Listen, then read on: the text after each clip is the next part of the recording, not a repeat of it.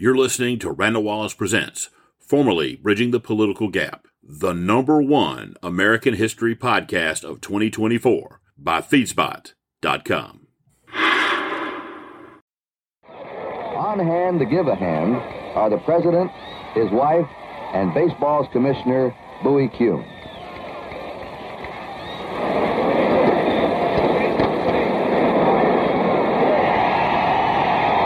The president sets the style for the early part of the game.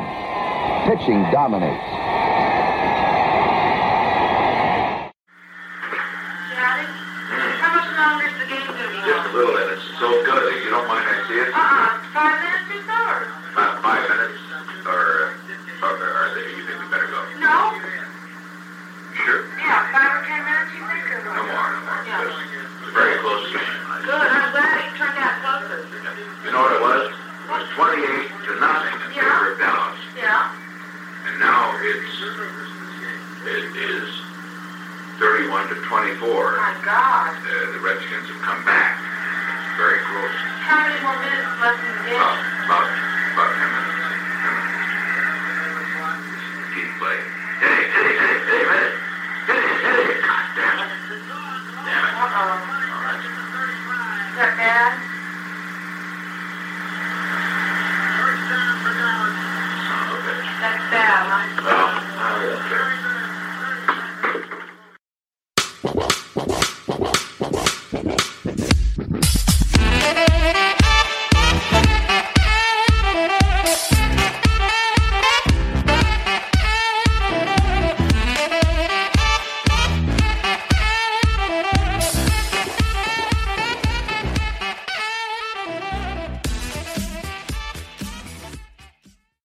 Everybody, welcome to this special edition of Bridging the Political Gap. We had, as I have told you in some of the other shows, some time left over, and I thought it would be fun to take a look at Richard Nixon, the sports fan.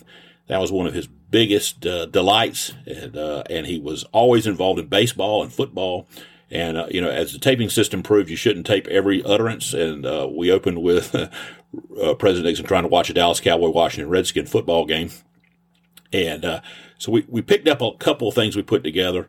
He did some interviews with the California Angels when he was living in California and the New York Mets. And at one point, he talks to a sports writer at the White House and goes through his opinions of the greatest baseball players, his all-star team. And then we have him, he very famously gave a play to George Allen. And we have a phone call between George Allen and President Nixon where they're talking football. And I don't know, this is a fun show. And so we thought we'd put these together for you and let you have fun at Richard Nixon, the sports fan. And this is him with the California Angels radio. And what's great about this particular clip is that you get just a couple of minutes of a couple seconds of President Nixon before they go on, and it's pretty funny.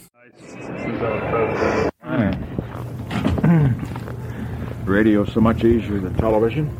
In many ways, that's more challenging in a lot of ways. Yeah, yes, that's right. You have to create the pictures. Yeah, the television, they have all the numbers on there. You paint them by the numbers. Yeah. Here we have to create a... Yeah, and you're reading the idiot board and all that sort of thing. Of course, you don't do that sort of thing. Mr. Nixon, welcome to Anaheim Stadium. Well, I'm delighted to be here again, and I remember that the last time I was here was a 1973 opening day, and I hope it's a good omen, because that day I remember Nolan Ryan pitched. The Angels won 3-2, and Frank Robinson, playing his first game for the Angels, as you may remember, hit one over the left field wall. So, and it was against Kansas City with Busby pitching. Your memory is very good. Oh, I remember that game. I don't see many games in person, but I hear a lot of them on radio, and I want to say that you and your crew from KMPC, you have the ability to create the picture of the game, which you're unable to see, but you create it by words. And so many times late at night, particularly when the Angels are at home, I've listened in. I know all your ads. You don't mind it when Drysdale and Enberg get a little silly at times. No, I think it's just great, particularly when you advertise about going up to Portland and Seattle, and you talk about circling, about the necessity to circle when you go to the airport, and you don't have to do it if you go out to Ontario, and you say to Drysdale, it must remind you of those days when you used to watch McCovey circle the bases. That'll be enough of that. Let's go back to another time you were here. I recall you visited Anaheim Stadium in the late 1960s, and you sat through a hot, I believe it was a Sunday afternoon game, and went extra innings with then the Washington Senators. Do you recall the outcome of that game? I don't recall the outcome of the game, but I could predict probably that the Washington Senators lost. I must say, though, that when I saw the Washington Senators play in Washington when I was vice president, I used to go to quite a few games. I didn't have to have much security in those days, and I saw them several times, particularly in 1959. And on 7 different occasions, they won every game. I then went to Moscow for a meeting with Khrushchev. When I came back, they'd lost 8 straight games, and there was a huge crowd at the airport when they came back. And among those, right at the bottom of the steps, were several Washington Senators. Harmon Killebrew came up, and I said, "What's wrong?" He said, "We need you back." I went back to the next game, and the next game they won. Well, maybe you are a good omen. Mr. Autry has picked the right time to have you visit the stadium. The Angels could use some runs. Well, they'll get the runs. I think that what we have here is a situation where no team is breaking it open. I think the next 2 weeks before the All-Star break will tell us a great deal. If the Angels can go into the All-Star break no less than 4 games behind, and hopefully even better, they have a shot, because then Lansford will be back. I trust that Ryan will be back. Rudy will be getting his swing going again, getting off of that right foot and following through, which I don't think he's doing at the present time. Of course, I am an expert on that sort of thing. That's what makes this game so great. That's right. Everybody's an expert. We can tell other people what to do. Although, let me say this about Rudy. Despite the fact he isn't hitting that well, he's done exceptionally well in the field, and he has saved runs, and with his ability to throw, there are those who don't score who otherwise would. So he saved some runs, even though he hasn't driven them in as he did last year before he was injured. I still think he's the glue that's going to keep this team together if he can just get that old swing back again. We're chatting with the right-hander Richard M. Nixon, the former president of the United States. I want to ask you about your all-time Major League All-Star team. We'll be right back as Angel warm-up resumes in just a moment. Anaheim Stadium greets former President Richard M. Nixon for tonight's opener of the homestand, the Angels and the Kansas City Royals. I recall, I believe it was 1969. The All-Star game was hosted by Washington, and if memory serves me, you were the first president to invite the Major League All-Stars into the White House. As a matter of fact, Dick, it was one of the finest occasions we ever had at the White House, and there were many fine ones, and will be in the future as well. But on that occasion, we had all of the members of the teams, both teams. We had all of the Hall of Famers who were there, and in addition, we had the widows of those who had been in the Hall of Fame.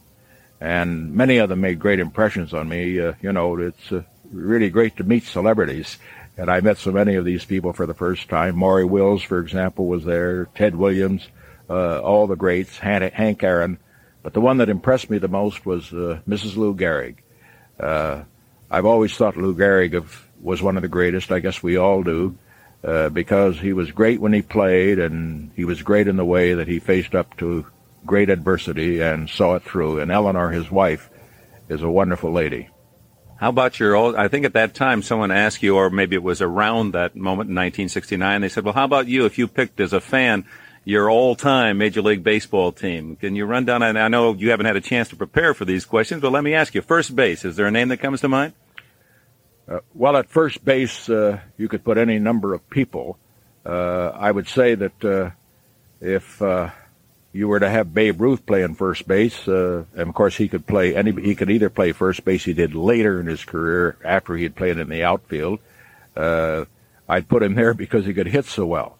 Going on around the horn, thinking of various players, I can think of a shortstop that didn't occur to you, and it's because I went to high school with him down in Fullerton, Archie Vaughan. Mm-hmm. Archie Vaughan of the old Pittsburgh Pirates. Many times we forget that shortstops can hit. Of course, Joe Cronin could hit, but Archie Vaughan led the American League when he was playing for Pittsburgh at .380 one year, and he was one of those. I listened to your program the other night when you mentioned that he was one of 6 players who hit 2 home runs in one All-Star game. Mm-hmm. And while he was not supposed to be a great fielder, many of the experts noted that he got to many balls that many shortstops would never reach, and that was not taken into account in determining what a fine fielder he really was. Now, this great drama of the baseball game itself, as you look at it with your eye, what is it that fascinates you about the game of baseball? And where do you see yourself if you were to play one of those positions? Where would you want to be? Well, I wouldn't want to be the catcher. I've always found it very difficult when I go to Texas to get down on that squat. Texas isn't the thing we should mention tonight, incidentally, I guess, after what happened over the last 4 days. But I think that the toughest position to play is the catcher. I think, incidentally, of the catchers I've seen over the years, I would have to rate Bill Dickey as being one of the best. I happen to have seen him. And speaking also of other catchers, we look back to Gabby Hartnett, who was, again, a catcher who could not only catch but hit. Another one who ought to be in the Hall of Fame, Lombardi of the old Cincinnati Reds. These are catchers that could hit. I guess Thurman Munson at the present time would have to rate very, very high. I wish we had him out here. But let me say, the Angel catchers, I think, have turned out pretty well. Downing came here primarily because they thought he could hit a little better. But the way he's been throwing down to second, I think he's coming along extremely well. You mentioned, incidentally, the players that I would pick. I would say first, the greatest hitter I ever saw was Ted Williams. I say that because when they put on the Williams switch, they left field completely open. Williams, who could hit a ball any place, refused to hit out to left field. He continued to hit to right field because he believed, like Lombardi, the football coach, play to their strength. And while they'd have all the fielders out there, he'd hit right to them and through them because he just wasn't going to be bowled over by the fact that they were playing him that way. We have 30 seconds. That's your hitter, your favorite hitter, and happens to be mine as well. How about pitcher? Well, I'd have to say Sandy Koufax. I had the privilege of being in Yankee Stadium when Sandy Koufax broke the strikeout record in the World Series game. And I'll never forget that on the last out, when he was going to either make the strikeout record or not make it, that a roller was hit down the third base line. It just trickled along, trickled around. I stood up with everybody in the crowd screaming, "Roll out, roll out." It just trickled over the line, and then the next one was a strike. He'd broken the record, and we all just went bananas. With that in mind, would it be an imposition for you to use my punctuation mark in sports and finish this conversation as if the Angels had just hit a home run and you give it the oh my? All I can say is this, that why don't I give you the commercial? All right. No, don't do that now because we're not sure it'll go to the right sponsor. Well, as far as the commercial are concerned, I think the one that I like the best, I like that little bit that you have, Ernie and George. I've learned an awful lot about what you could do about baseball. I like the one about Continental Airlines. I like the one about Budweiser, although I don't much care for beer at a baseball game.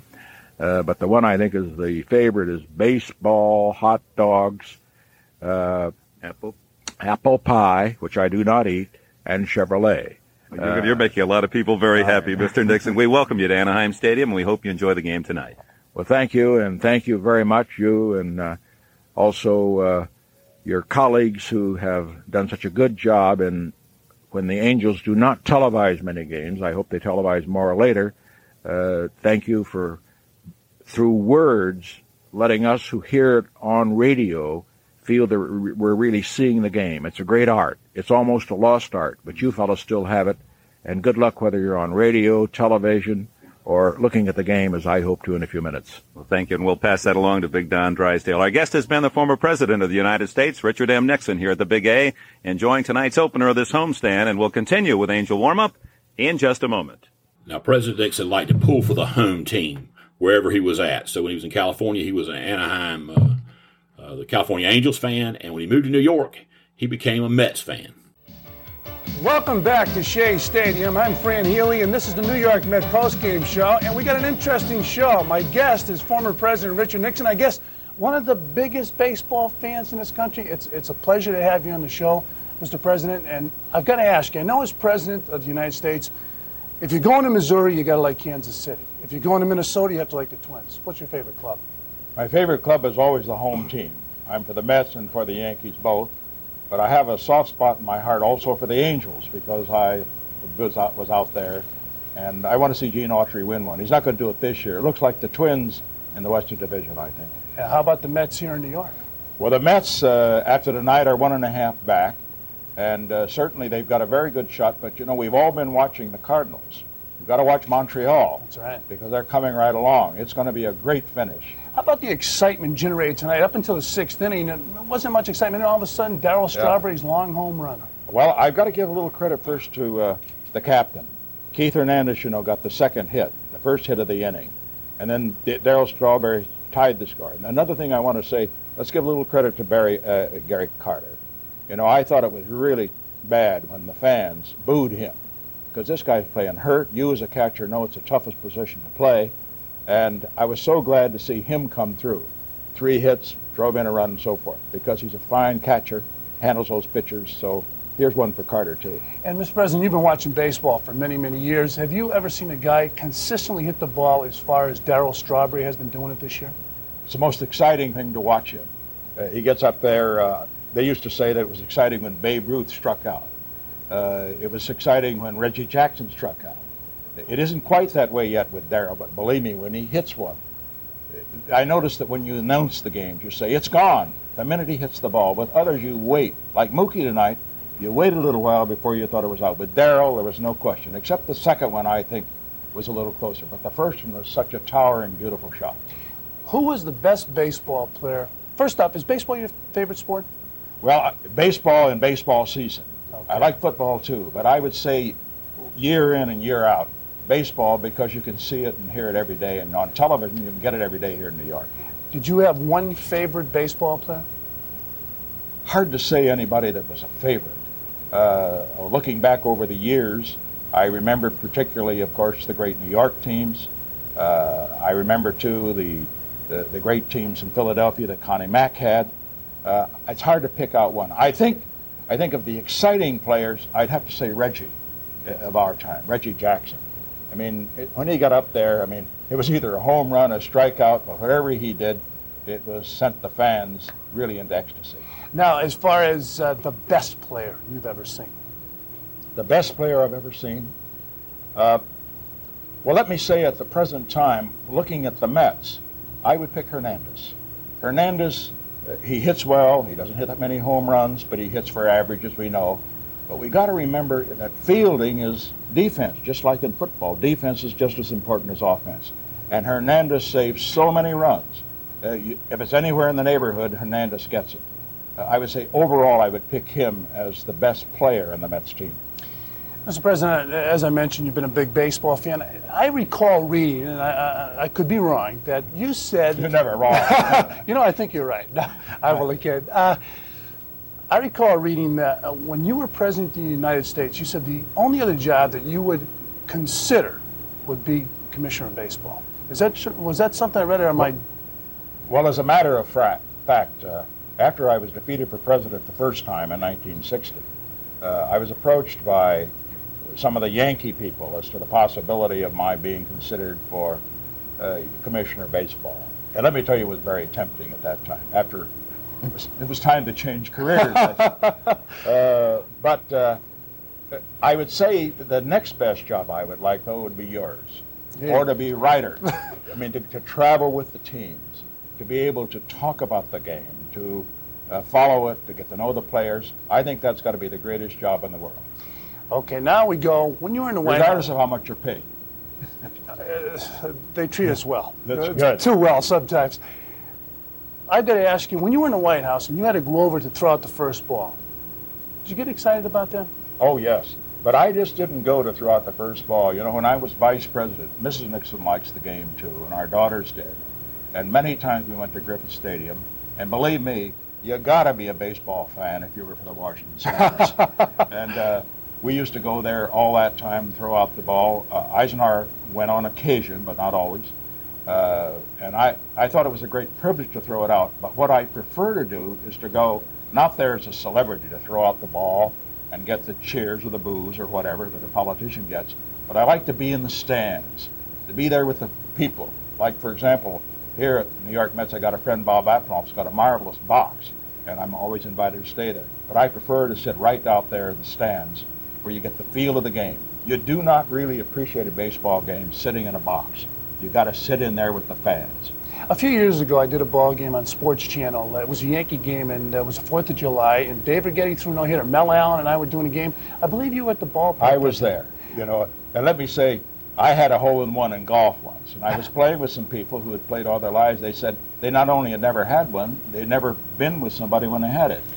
And to be there for a no-hitter, it was an exciting day. Is that the only one you've been there in person? Oh, absolutely. I've never seen one even on television. But it was a great experience, and I was really surprised when George Steinbrenner made him a reliever. So was he, I believe. He was too, and we'll have to see what the Yankees do next year.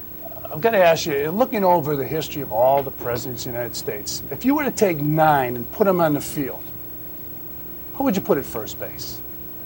To play first base, a former president.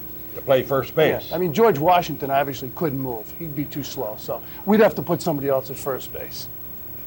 As a matter of fact, one who was very interested in baseball, strangely enough, was Woodrow Wilson. We always think of Wilson, you know, as being the great intellectual, as he was, you know, president of Princeton and the rest, but he knew the game. Another very good athlete was Dwight Eisenhower. Put him at second base. Eisenhower could have played second, but I think he would be better as an outfielder. All right, we'll put him in the outfield. All right, fine. Bat him clean. Who would you put at shortstop? Oh. I don't think, well, you have to go back earlier. Maybe Madison. He was very short. Okay. Now, Abe Lincoln, can we put him any place? I mean, you can't have a guy with a beard on the team. Yes. Lincoln, I imagine, would not have been a particularly good athlete. He was very strong. You know, we remember his being, of course, the wood chopper and all the rest. But he would obviously be an outfielder. Maybe he's a designated hitter. Okay. Now, how about... in the American League. All right. Okay. How about a pitcher? Oh, let's see. Who would be the best pitcher? Maybe Theodore Roosevelt. You know, he's a leader type. He would get up there and he'd stomp around the mound. And particularly, I think he would be the best pitcher as a reliever. He would frighten them to death. Okay, so we get some good guys in the team. I know you have to leave. I got to ask you one more question because I'm quite disturbed at the situation. Over in Russia, they're saying that they invented the game of baseball. I mean, is there anything we can do about that? Well, you know, they claim to have invented a lot of things. And as far as baseball is concerned, however, I would like to see them take it up seriously. Because as we know from the Olympics, leaving out what their political philosophy is, the Russians are great people, and they are great athletes. And I would like to see the time come when not only the Russians have baseball, the Chinese have baseball, the Japanese have baseball. We have an SST supersonic plane that flies it. We have really a World Series in which the whole world plays. Mr. President, I want to thank you very much for joining me on the postgame show. Well, it's a pleasure to be with you, and I wish I had your job. Don't say it too loud. Somebody might be listening. My guest has been former President of the United States, Richard Nixon. When we come back, we're going to talk to one of his favorite players, Darryl Strawberry, so stay with us.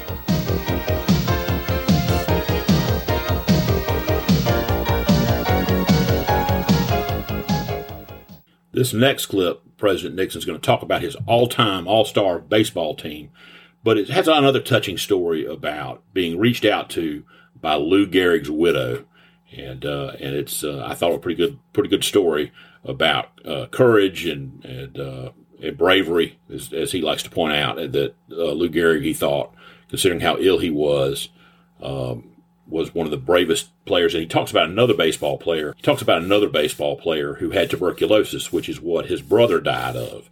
And so this is a good conversation. This is Clarence Evans at the White House talking with President Nixon. Mr. President, the other day I asked you a baseball question and we were interrupted. I asked you to name the greatest players in baseball. Can you tell me how you arrived at your conclusions? Well, first I found out that trying to answer your question, if you recall, I said, yes, I'd be glad to get it to you. It was about as hard a task as I'd ever undertaken. To select a team of 9 was just too hard for me to do. So what happened was that Sunday after this conference, Thursday, I was up in Camp David with David Eisenhower, who's a great baseball fan. And we took up some of the record books and the rest.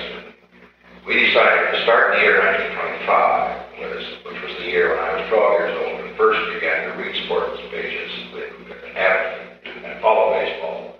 And we took it up to the present time, and we broke it down to the post-war period and the pre-war period, and picked National League and American League teams for both periods.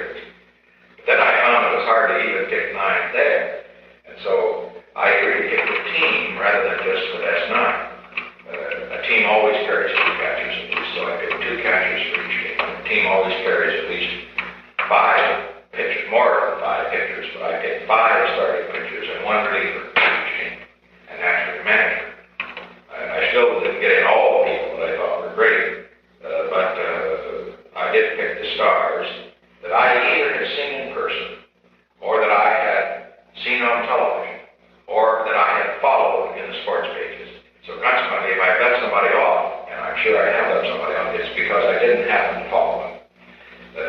As it was one of the most enjoyable things I've done because we had a fine afternoon. It was raining a bit that afternoon at Camp David.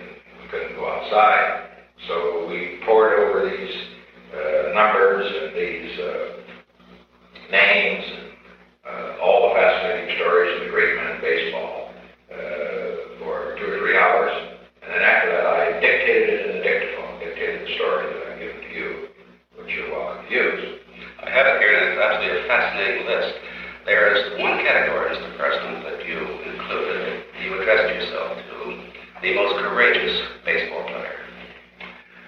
Well, the most courageous baseball player, it's got to be Lou Gehrig.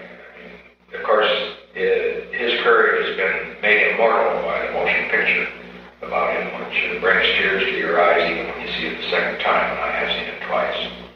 And that wonderful scene at Yankee Stadium when he played his last game. It said that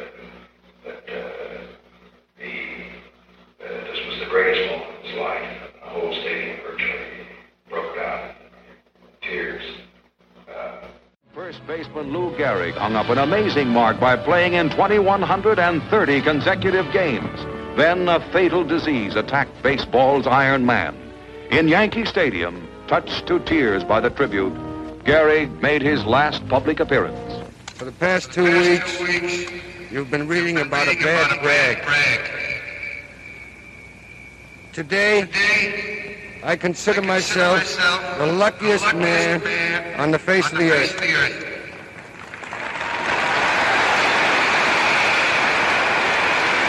When you look around, wouldn't you consider it privilege to associate yourself with such a fine-looking man as is standing in uniform in this ballpark today?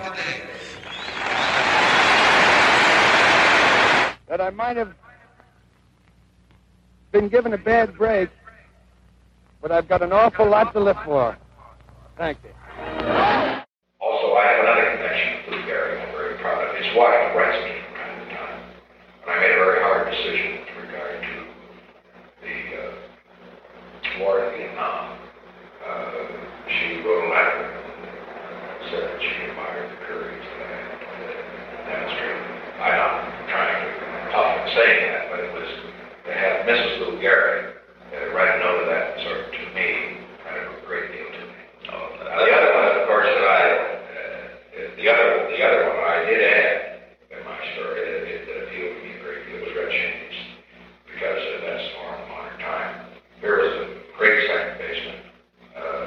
Tuberculosis had struck him down, yet he came back to play again, of course, to manage again. That meant a great deal to me because my older brother died of tuberculosis.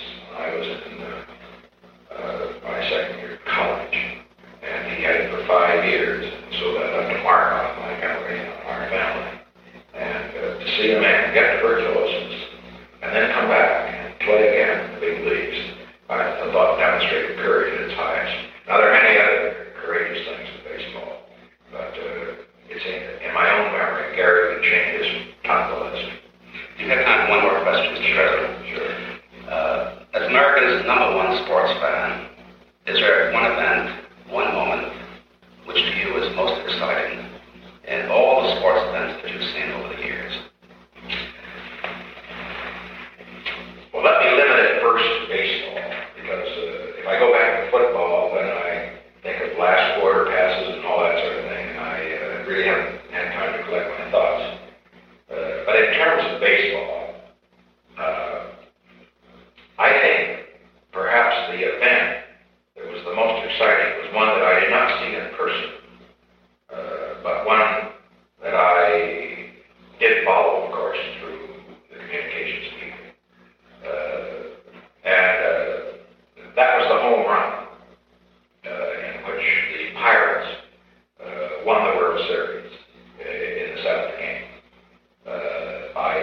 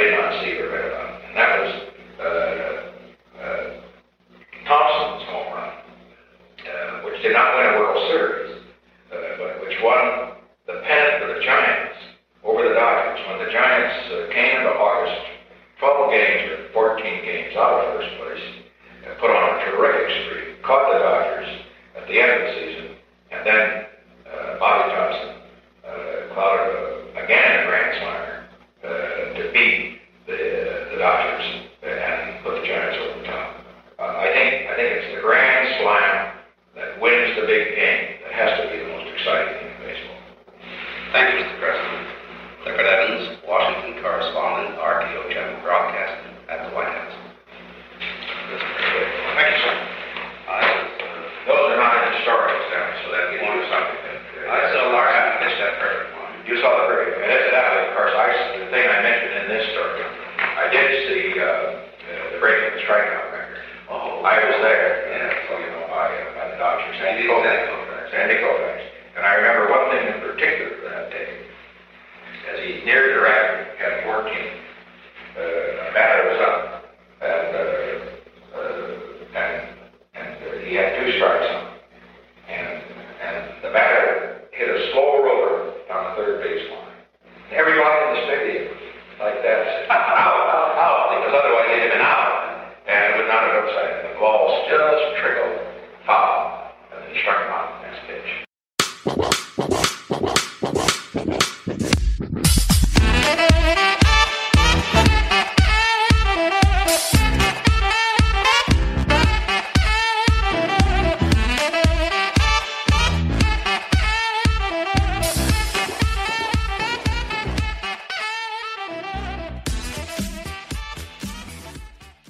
Hi, this is Randall Wallace, your host for Bridging the Political Gap. I want to thank you first for tuning in to our podcast and invite you to come to our website, randallwallace.com.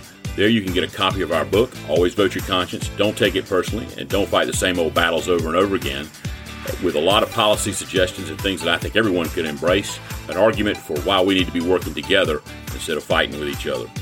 Also, you can take a look at the first 11 episodes of this podcast, which was a podcast documentary that looked at the World War II generation of bipartisan leadership that built the American century and the lessons we can learn from them to apply to today's situations. Again, thanks for tuning in to our podcast, and if you've enjoyed our show, please leave us a review at wherever you get your podcast. And now, let's get back to the show.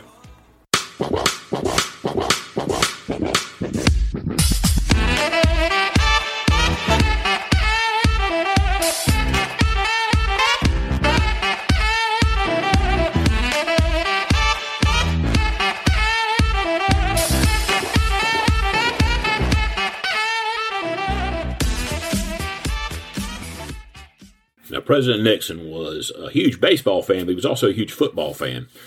And one of the more famous stories about President Nixon is that he called in a play to George Allen, the head football coach of the Washington Redskins, now Commanders, and that Allen actually ran the play, and it didn't go well. But anyway, they had a really good friendship, and I think George Allen, he's really kind of an interesting figure in the history of the NFL. For those that don't know him, he coached at the Redskins, and later he went to Long Bay State, which was a college out in California.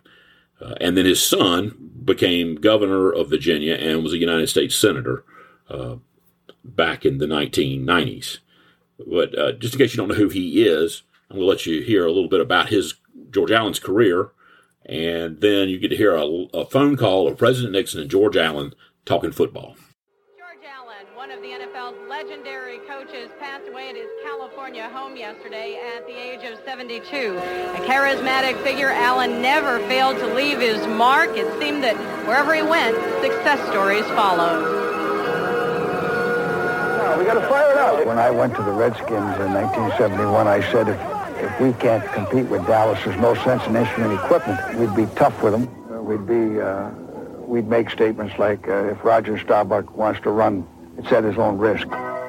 George Allen wasn't afraid to coach anyone. His methods of motivation seemed universally accepted. A lot of cast-offs, a bunch of Redskins. It wasn't just older players, it was the right type of older player. The veterans we had all had character. They were all football smart. They didn't make mistakes. Allen drove himself as hard as his players. This mindset led him to become chairman of the President's Council for Physical Fitness. See those kids around there? Those guys can barely run a lap. Sometimes I'm running, and I can beat every one of them. Coming out of retirement in the last year to coach struggling Long Beach State, Allen made them a winner. All our players I told him I'm a little old-fashioned, but I'd like you guys to please take off the earrings. I never had a player that had earrings.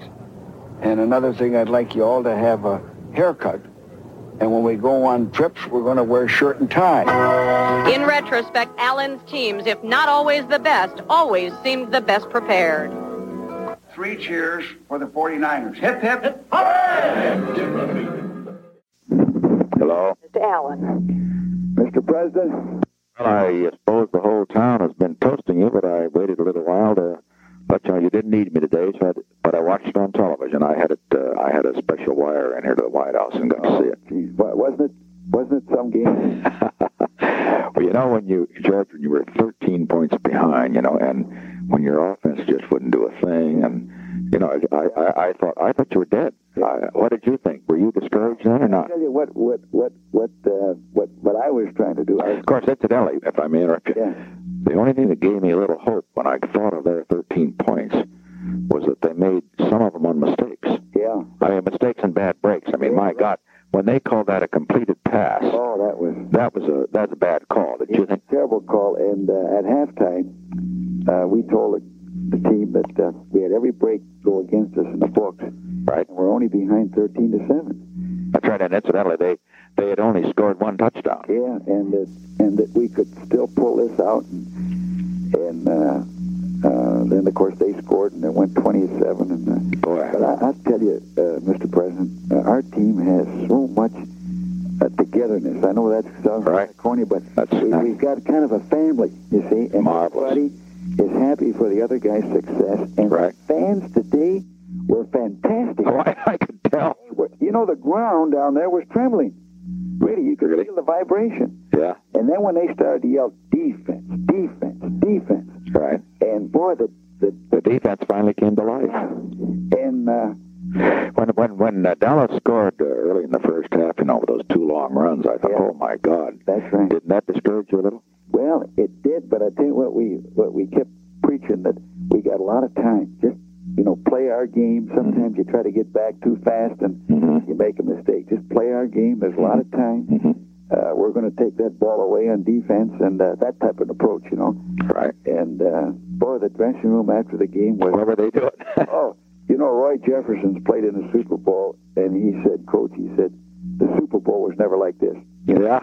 And he caught one that was very important, didn't he? And he only caught 1 pass, didn't he? I think so. But it was important. Oh, gosh. Well, at this type of a win... Everything was important. To beat Dallas, everyone has to come through, Because Dallas, I was thinking if Morton, at one point there, had the presence of mind that Staubach would have had to run. He would have run, yeah. But thank God he didn't. No, that's right.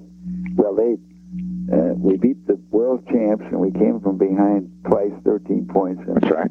And on national television. Yeah, and those 2 marvelous interceptions. Yeah, boy. Gosh, that was something, wasn't it? It was like New Year's Eve in the dressing room after the game. Well, I bet they were.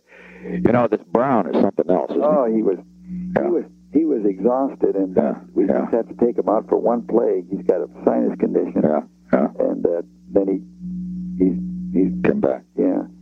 Well, maybe you can put Knock in there and rest him next week. I hope so. Yeah. Who'd you lose? We lost. This hasn't even been announced. I don't think we lost Malinchik. He's going to have to be operating on either tonight or tomorrow morning. Ooh. And he's a real good special team guy, Oh, I know. He's recovered fumbles and everything. Yeah, he's like one of your troubleshooters there that doesn't get a lot of publicity, but... Oh, I know. He's been fantastic in the early game. Great job. Who do you replace him with? You have to trade or what? I don't have anyone yet, and the trading deadline is Tuesday, you see. So you're getting busy, are you? Yeah, so we got to try to get someone, but when you're in first place, no one wants to trade with you. But we'll come up with someone. Yeah, you've got to have, because those special teams, they are so important. Oh, yeah, and they have such a spirit in those special teams. And gosh darn, this win today was great thing for the area and the town. That's right. Yeah, and here's something that Clint. It certainly made. It must have made all those damn press people. I hope you told them to go to hell. As you know, you got to do what you believe. I know. And But Clint Murchison, we heard, made the statement that when it was 20-7, he made the statement. He said, "Well, it's a good thing that this game is blacked out in the Washington area." See, he owns the Cowboys. Sure, I know. And I know him well. So we made him eat his words, you know. So you did. But well, the thing, it was on national television, wasn't it? I got it on Channel 2 from Baltimore. Yeah. But most have been blacked out in this area. CBS, yeah. Well, you see, I got it. You see, we have a way to get Channel 2 here. Yeah. We had some special antenna or something. But anyway, we got it on a closed circuit deal. I don't know what it is. But if any of your family, Mr. President, would like to go, Mrs. Allen would love to have them in her box up there. So, well, I knew that you told me that, and I think that's probably right. Wait after Election Day. Otherwise, it's going to look as if we're trying to exploit the team, and I'd rather not do that. But you just go ahead and win them. We'll be there when we need you. I tell you what, we're going to. We got another tough one. The Giants this week. Oh boy, they've really come back. They're on fire now. Snead is real hot, you know. Yeah. And he came from Duke too, didn't he? Snead, I think, is from Wake Forest. Wake Forest, you're right. And of course, Snead and Jurgensen's from Duke, so they're about the same age. Yes. Of course, Jurgensen was just fantastic today. Yeah, right. The old man was really going. Well, but Brown, I must say, God. Haraway. And let me say that Haraway, that touchdown run, I didn't know he could move that fast. Well, he's lost a little weight, and does that help? And yes, see, he doesn't have to be that heavy, but weren't you a little surprised when he turned that corner? Yeah, I didn't think he could. Who was the tackler that he missed? I think it was Harris over there, and he was pretty fast. Yeah, but boy, when he turned the thing and then wham, he was in the end zone. That was the big play of the game, I think. That put us ahead for good. You know? Yeah, it's good to have him do one because he's sort of second fiddle to Brown all the time. That's right. How did he feel after the game? Oh, he was great. He was just great. He just and we told him after the game that this is the way to live, and this is like being reborn. You know. Who'd you give the game ball to? We gave one to Sonny, and then we gave one to Larry Brown. He deserved one. Not to the defense. Huh? And then we gave one to Speedy Duncan. Came up with a big play, and then you mean interception? Yeah. And then let's see who got the fourth one. There was Lenny Hoss, who was hurt all week and couldn't practice, and then played 60 minutes. We gave him one. Was he blocking as well as usual? No, he. That probably hurt your middle. I noticed you weren't running very well up the middle, but exactly. And you know that block. But he's what's that? That block field goal, Mr. President. At the end, that was his man. See that last field goal we attempted? Oh, was that blocked? Yeah, it was tipped. I see. Yeah, I see. Deflected. Well, you didn't need it. What the heck? So, well, as it turned out, we didn't. Well, anyway, if you'd have gotten it, it'd still been a tie if they'd scored. What the heck? They're dangerous. Boy, they got a lot of speed. Oh boy, when Hill dropped that pass in the first quarter, my God, what happened there? Somebody missed a signal or what? It's a play that we've been defense all week in practice. Yeah. And we were making the same mistake. And I remember one day we went over it 4 times, that same play, and it's Patios' coverage, you see. And way back there? Yeah, and where we're in what we call a combo defense, and the quarterback had longer to throw. Yeah. So usually he hits them right away, and he had a little longer to throw, and of course Hill just... is Hill that fast? He runs a 4.7. He's quite an athlete. Very fast. Oh, yeah, I know he is. Yeah, and... well, it was a great game between two very fine teams. I mean, you play next week, you may lose to them, right? That's right. But I must say, if you had to win one, you want to win the first one, right? Yeah. Well, this is important because I thought we had to beat him before Staubach gets back. How about because he'll make it tougher. How about the Giants next week? They're going to be tough, but will your fellows be up or pretty down? We got to get them up. We just now that we're in the driver's seat, we can't let down. You know. All right. And it's only who does Dallas play next week? They play. I think they play Detroit. Oh, yeah, that's right. Oh, Detroit may beat them. Boy, that Detroit you played him earlier, but that Landry, if he's tough, strong, runs well, right, and they have a terrific defense. Yeah. Well, that would help. I think they're going to go through the process now of who's going to be their quarterback. See, they're going to have that problem now. Yeah, because Staubach's back and so forth. Well, that'll worry him. I must say, though, that Morton was fantastic in the first half. He was. But then Jergy began to come through, and he didn't have any interceptions, did he? No. We got 2 and sacked Morton 3 times. So, yeah. Was Jergy, he was sacked just once. Once. And I thought he was hurt then. But well, he got his face cut a little bit, but he's okay. He's really come around, Mr. President. He's lost weight. He stopped drinking. And you mean stop drinking for a little while? Huh? Yeah. Good. Well, he should. He's crazy at 38. You know, they can do it when they're younger, but at 38 years of age, if he drinks, he's going to finish himself. I think for what he went through last year and this year, he's going to be a better man, because of it. How's his attitude? Great. How's Kilmer's attitude? Great attitude. Yeah, he understands it. Yeah, great. And, of course, it's good you have him because if Jergy's been hurt, you could have put Kilmer in there and you wouldn't have lost much because Kilmer has a certain balance that the other fellow doesn't have. Exactly. Don't you agree? Exactly. I mean, if you want to play a sure game, you better take Kilmer. But on the other hand, he can't make sometimes the very big plays. No. But that's a tell me about one other last thing. Yeah. On the trading, you haven't any way to get just one more fast cornerback, have you? Boy, I'd like to. Gosh, I see some of these, a couple of these youngsters that are playing, with that Green Bay team and so forth. Yeah. You couldn't get one of those, could you? I tell you, who can you give? Well, that they want. Yeah, I'd like to get. We need one more football player. See, there's no question about it. Our guys, we have to give 110% to win. See, Dallas has better personnel than we have. I had that impression. And you just put more spirit in the last time. If you want it bad enough, sooner or later you're going to get it. That type of an approach. And right. We could use one more. I'm going to be on the phone and just call everybody in the league and see what they want to do. Well, I know nothing about it except I do feel that is Pettibone going to be back or not? I hope so. He's still slow, but he's awful experienced. Oh yeah, right. He doesn't make mistakes. But if you have one fast cornerback, that would be something. Baltimore's not going anyplace this year. Why don't they trade you something? Well, we can't trade with the other league, you see. Oh, you're in the other division. Yeah. That's right. They're in the American, right? Yeah, that's a crazy rule we have. We're all one. Silly. Yeah, we can't trade with each other. Silly.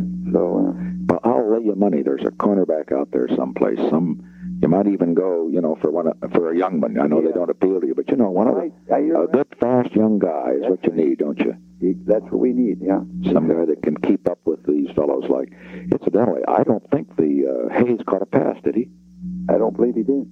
Just think of that. He caught one again. And Lance Allworth, he had one down there, but it was out of bounds. Out of bounds. Yeah. And he's a great one. Yes, he is. He's a great one.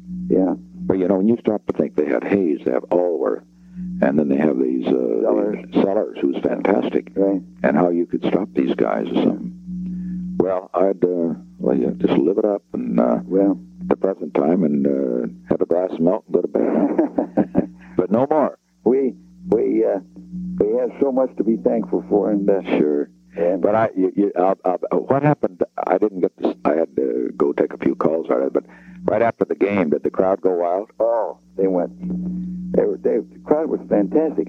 When we won the World Championship when I was with the Bears, and the Bears crowd are deep rooted. They're old. Oh, I know. And they weren't like this crowd today.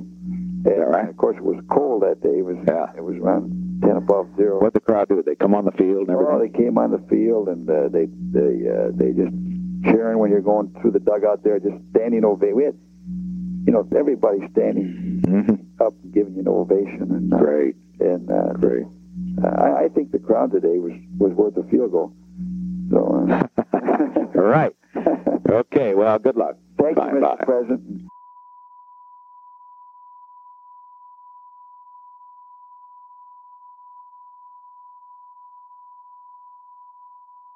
Well, you give them the boys really have done well, and as I say, I'll come around when you need me. You don't need me yet. You got to take New York by yourself because I got a campaign next week. Okay. You handle New York, and I'll. You handle the campaign. I'll try to handle Dallas next time. How's that? Fair deal? That's a deal. Okay. Mr. President. Bye. Say hello to your family. That was a fascinating phone call to hear a president talking about football. Before we go, I did want to play a segment of a speech that's coming in a special edition of our show next, but it was when Nebraska won the national championship in 1971, and you will hear part of this speech as we close the show. It's just an inspirational portion about the importance of sports and competing and the things that you learn outside of the classroom that sports can give you. And I thought it was an interesting insight into Richard Nixon, the sports fan. You can all take pride in your great team. It's a splendid thing to be champion. But a more splendid thing, I believe, is the process by which a team becomes champion. The long struggle through defeat, through doubt, and then on to victory. There's satisfaction here, and for all of us, there are valuable lessons as well. For as vital as the understanding we gain in the classroom is a deeper understanding of ourselves that comes from competing against others and competing against ourselves. In these endeavors, we go beyond awareness of what we are, and we discover a higher understanding of what we can be if we know and have the courage and if we have the will. It is in this way that we learn to believe in our dreams. Nothing matters more to the future of this nation than ensuring that our young men and women learn to believe in themselves and believe in their dreams. And that they develop this capacity, that you develop this capacity, so that you keep it all of your lives. As this great university looks to a new century, so does our nation. In this decade, we Americans will celebrate the anniversary of the greatest experiment in liberty the world has ever known. It has succeeded for what in the year 1976 will be 200 years. But like the continued success of this university, the continued success of the American experiment depends on one thing, on the qualities of heart and mind and spirit that our young people bring to both. This nation will not run on inertia. It could fail in one generation, or it can last another 100 years or another 1,000 years. The answer lies in what you and your generation bring to the task of being an America and what you pass on to others.